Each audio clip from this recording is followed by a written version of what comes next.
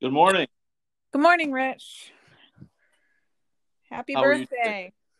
today? Thank you.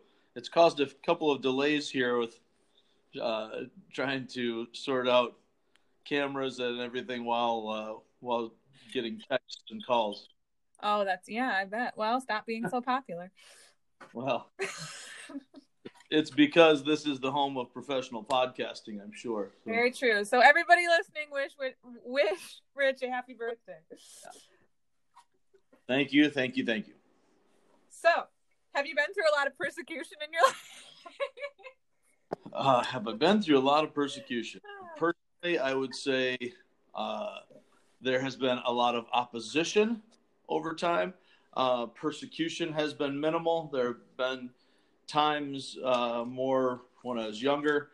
I think now, perspective changes, and so as an adult, that's very true. Yeah, my ideas of persecution are perhaps a little different than they used to be. But has there been a cost to discipleship at times? For sure. Has it cost friends and relationships? Absolutely. I think you can identify with that as well. Sure. And in fact, I know you can. That's why I'm saying it. But so that's what we're talking about today in a nutshell. So bye, everybody. But that is kind of the theme of what we talked about on Sunday, which actually just got posted this morning because I'm lame and couldn't get it to work until then. So if you haven't listened to Sunday's message yet, it is on the podcast. It is in 2 parts. They're each roughly about 30 to 40 minutes each. So if you haven't checked that out yet, you can do that. If you're watching on the Facebook live stream, you can scroll down a little bit and see the live stream from Sunday or the video from Sunday, or you can check it out on the podcast right now. Indeed. And even as we go into next week, we're seeing this theme of persecution and opposition continue, and that'll be a theme throughout the book of Acts as we watch these things happen. The reality is persecution is part of the Christian life. It's been part of the DNA of the church from the beginning, and actually long before the church, Israel was persecuted. Before Christ's earthly ministry, the people of God making exclusive truth claims, and I think that's an important thing to realize. People don't like exclusive truth claims. They're happy with religion. They're happy with talk of God, as long as whatever gods they fill in there still apply. If they can have their own personal, I'll use the term idols, if they can have those things and keep a respectable religion with it, that's great. But that really hasn't changed even today. No, it really hasn't. I mean, I see things on the news even. In some circles, any sort of religion is frowned upon. But people are perfectly comfortable with you keeping your religion as long as it doesn't interfere with my way of life, or as long as you're validating everything that is happening, in any other circle. If you don't claim that your truth is truth, then we're good. As long as I can. Right. You can do your thing and whatever. Yeah, if I can be a Christian and not have that really affect my life, then great. In fact, I just was watching a YouTube program from a relatively conservative, reformed background show. Well, it's Wretched Radio with Todd Friel. And he was talking about a headline in Christianity Today, which I have the edition here, but I have not read the article, talking about how millions of people are coming to Christ and being saved over these online media, different forms of online church or whatever. And all these millions of people are coming to Christ and being saved. When you look at the numbers that come out of these things, much of this is not actually involving the actual gospel. It's a feel-good, come to Jesus and say a prayer and he'll give you peace. Right. It's the coronavirus and so on. But Boy, you got a lot going on there. Huh? I think it's FedEx next door. I assume that's Oliver and Lorelai's just kind of chilling. Lorelai's on the couch. She could care less. Anyway. Anyhow, that there is some reality to that people are very comfortable with comfortable religion. People are very offended by any sort of a truth claim that says there's one truth, there's one way, there's one life, and anything else is condemned. Anything else is offensive to God and is sinful. And so, if you're willing to say, Islam is a peaceful religion and Hinduism is a path to peace and harmony, and you're willing to embrace a universalist type of approach to things, then you're going to have a lot of friends. Or if you're saying Christianity is perfectly willing to conform to whatever the cultural norms are, you're going to have a lot of friends.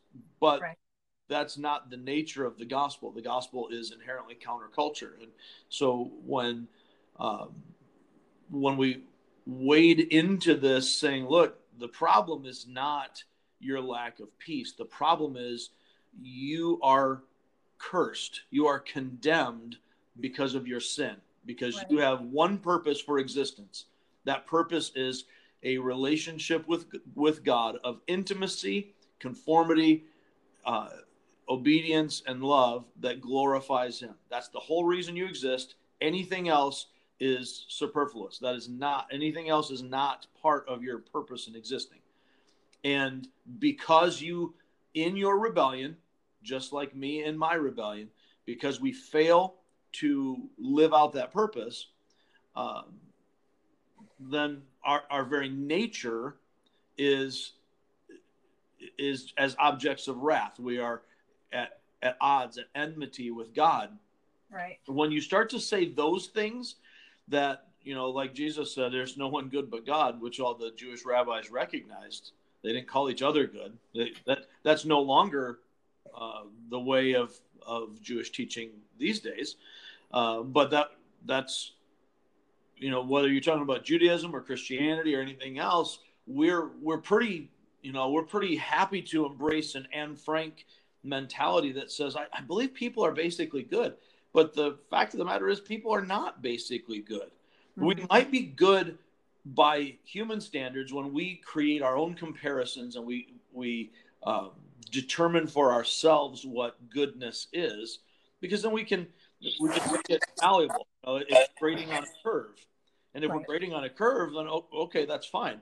But if there's an absolute standard of right and wrong, if there is a God, then that God is holy, and all goodness and righteousness and holiness is derived from that God's character, then we have an issue. And we have unfortunately watered that down. And that's why we have entire websites and movements dedicated to the gay Christian and so on and so forth, where we can say, look, I want my cake, but I also want to eat my cake.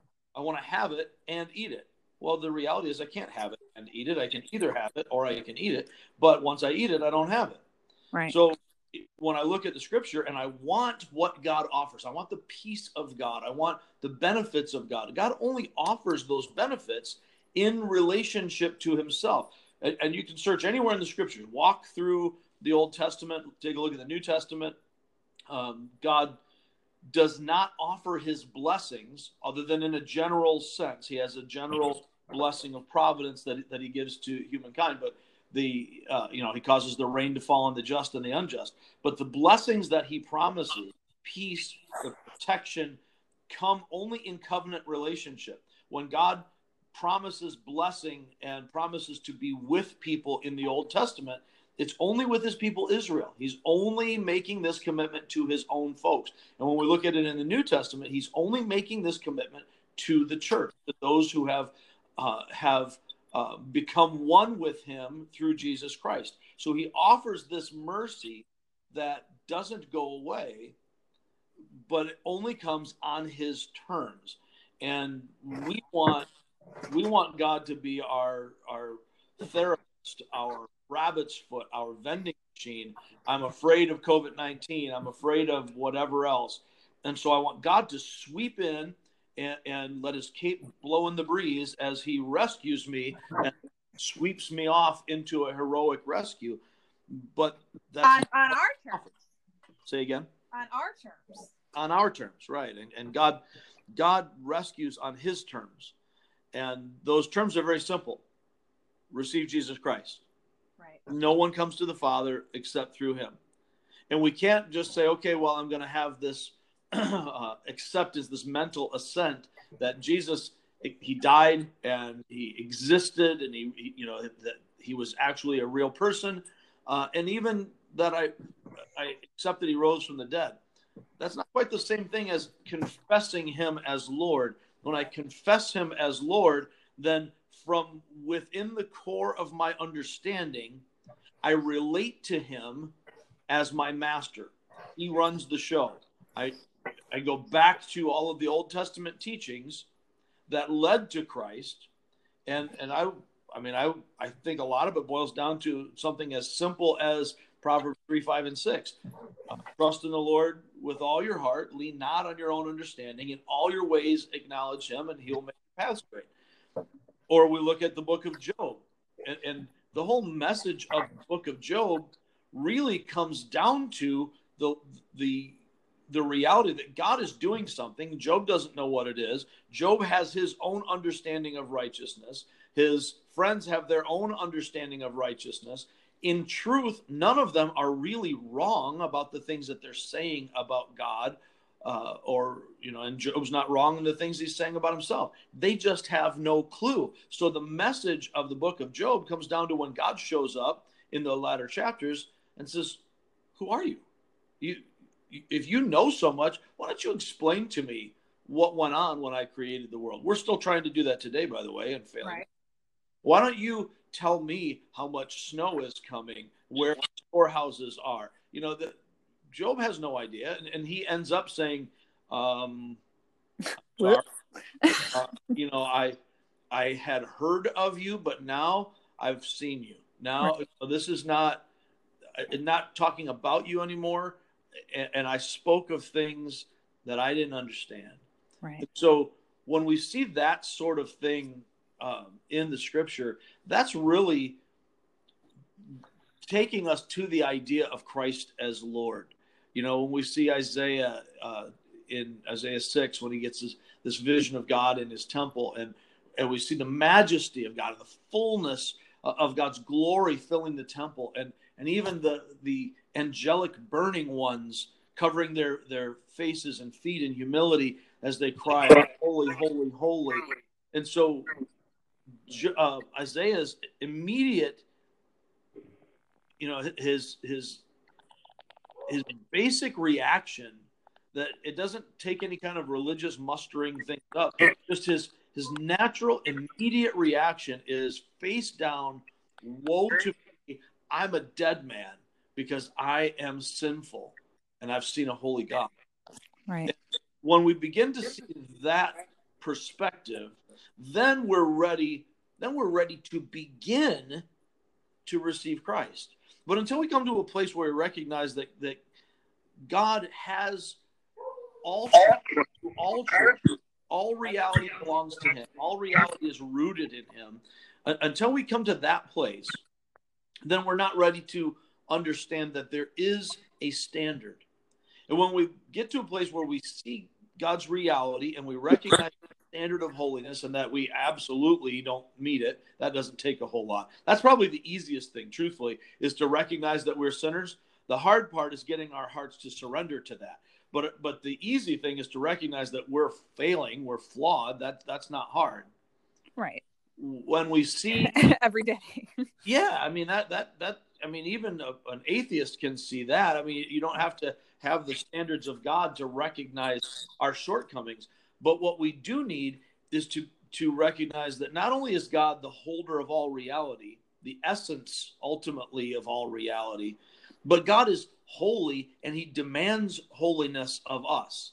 And so as the only truly rebellious part of creation, we are separated from God, and rightly condemned for our sins. So it's not just that God has turned us out, but God, having turned us out, has left us to our own demise, our own choices, our own ability to bring life to ourselves.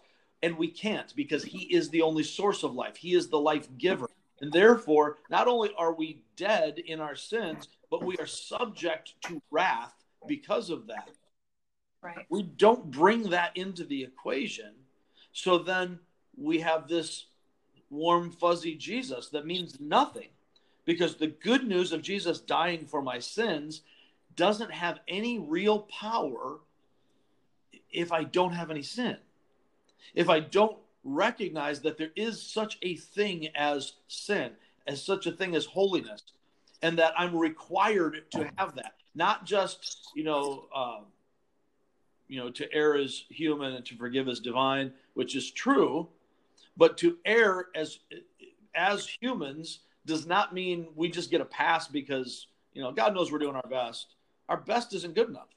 Right. So once we get that bad news established, then the good news, realizing that God has every right to condemn us. And not only does he have every right in his holiness to be just, he has within his own character an obligation, as it were, to condemn. That destruction is our only lot. My grandfather used to get bent out of shape when people would talk about what they deserve. He said, what you deserve is hell.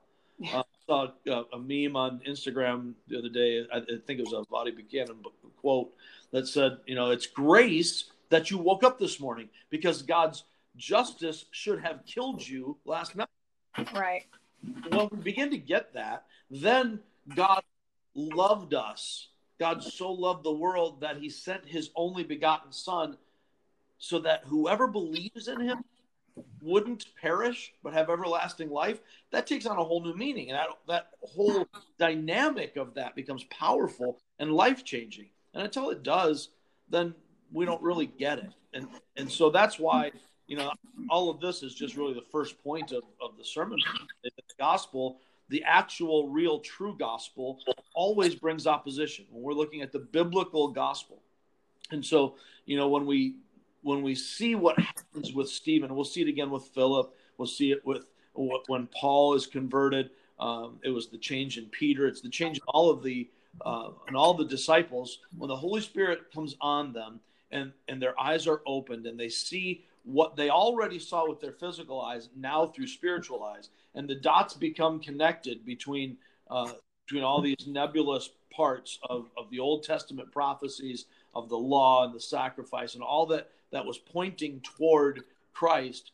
Now, as we're seeing all of that come together, what happens in them is they align themselves with reality. They become overwhelmed with the truth, with the reality that not only is there a God, but this God that we have always called our Father actually sees us as enemies because of our sin, right, and is against us, but in his grace has offered us a way to become his children, which we do not deserve. It's only by his sovereignly gracious adoption of us.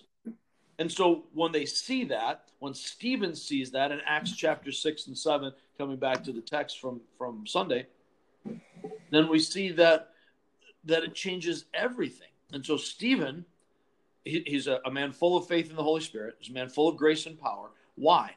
Because he sees the reality of God. He gets it.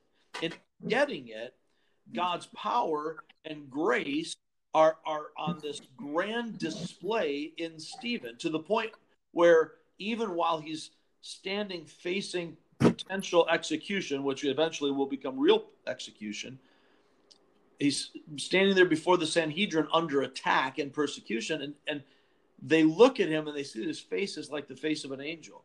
It's changed everything. And that was really our core reality. If you forget everything else that we talk about during this podcast, the thing to remember is that God's power and grace are displayed in us when we reflect the reality of Christ amid opposition and persecution. And those things are going to come. I mean, the gospel always brings opposition. And while the Holy Spirit will empower us to have the wisdom, the ability to speak truth, as we put God's word into our hearts, the Holy Spirit will then put words into our mouths using that sword of the Spirit, the gospel, the word of Scripture in us. Then he empowers us as we trust him to do so. If we're trying to come up with schemes and our own wise words, then we're not trusting the Holy Spirit. But when we rely on the Word of God and the Spirit of God to do the work of God, then he gives us the power and wisdom that Stephen has on display when he faces this opposition. These Hellenistic Jews who are coming against him, they can't stand against the wisdom that the Holy Spirit gives them. So as the Holy Spirit speaks through Stephen, they're like dumbfounded. They're trying to attack him. It doesn't work. So then the next natural thing is as he stands against opposition and they can't handle that, the next bit is they have to eliminate him. If I can't win in this debate, I'm going to punish him. I want him to hurt. I want him to suffer. And so they want to get rid of him. Yeah, they bring false witnesses the same way they did against Jesus. I can't defeat his arguments. I can't stand against his wisdom. So let's get some false accusations in here. We'll accuse him of blasphemy. They have this trumped up trial. And rather than running from it, the persecution that he's facing in Stephen's life, and it should in ours as well, it only highlights the call to stand for truth. So rather than getting up there, getting timid and backing down or trying to defend himself, because a lot of times we'll do that. We'll have our, we might call it apologetics, and occasionally it is, but more often than not, it's just trying to win a debate. It's trying to win an argument, rather than to win souls. So Stephen doesn't care about winning the argument. He doesn't care about winning his freedom. What he cares about is glorifying God and standing for truth. So he doubles down then on presenting the truth. He's walking through this, and while he is standing in front of the Sanhedrin and needs to give a defense to keep from being really put in a bad way. And ultimately, he knows that the law puts him in danger of stoning right now, just by the accusations of blasphemy. Right. So as he's there, rather than defending himself, he walks through the Old Testament, through Abraham and Moses and David and Solomon, to show that there was always a picture of this righteous one who was coming. There was always a picture of the Messiah in the Old Testament. And the Old Testament fathers, he calls them our ancestors. He connects himself to the Jewish leaders here. And he says this whole history is rejecting the prophets of God. And then he turns it to your ancestors. He goes from our ancestors in the patriarchs to your ancestors in those who are rejecting the truth, those who are rejecting the Messiah. And so this accusation, this confrontation with truth, not just saying, here is this grand scheme, this big picture, but you specifically are in sin. And he confronts them with their sin. Well, now that's fuel on the fire. So, they end up, dragging him out. They're going to stone him. And his focus is so heavily on Christ that God gives him this revelation. He looks up to heaven and he sees the glory of God and the Son of Man standing at the right hand of God. And when he says that, of course, the stones start flying. They go nuts with it. And rightly so, if he were not speaking truth. Right. But he is. He's confirmed that with the signs and wonders the Spirit gave him. And he's made the case logically, rationally, and spiritually as walking through the Scriptures under the guidance of the Holy Spirit.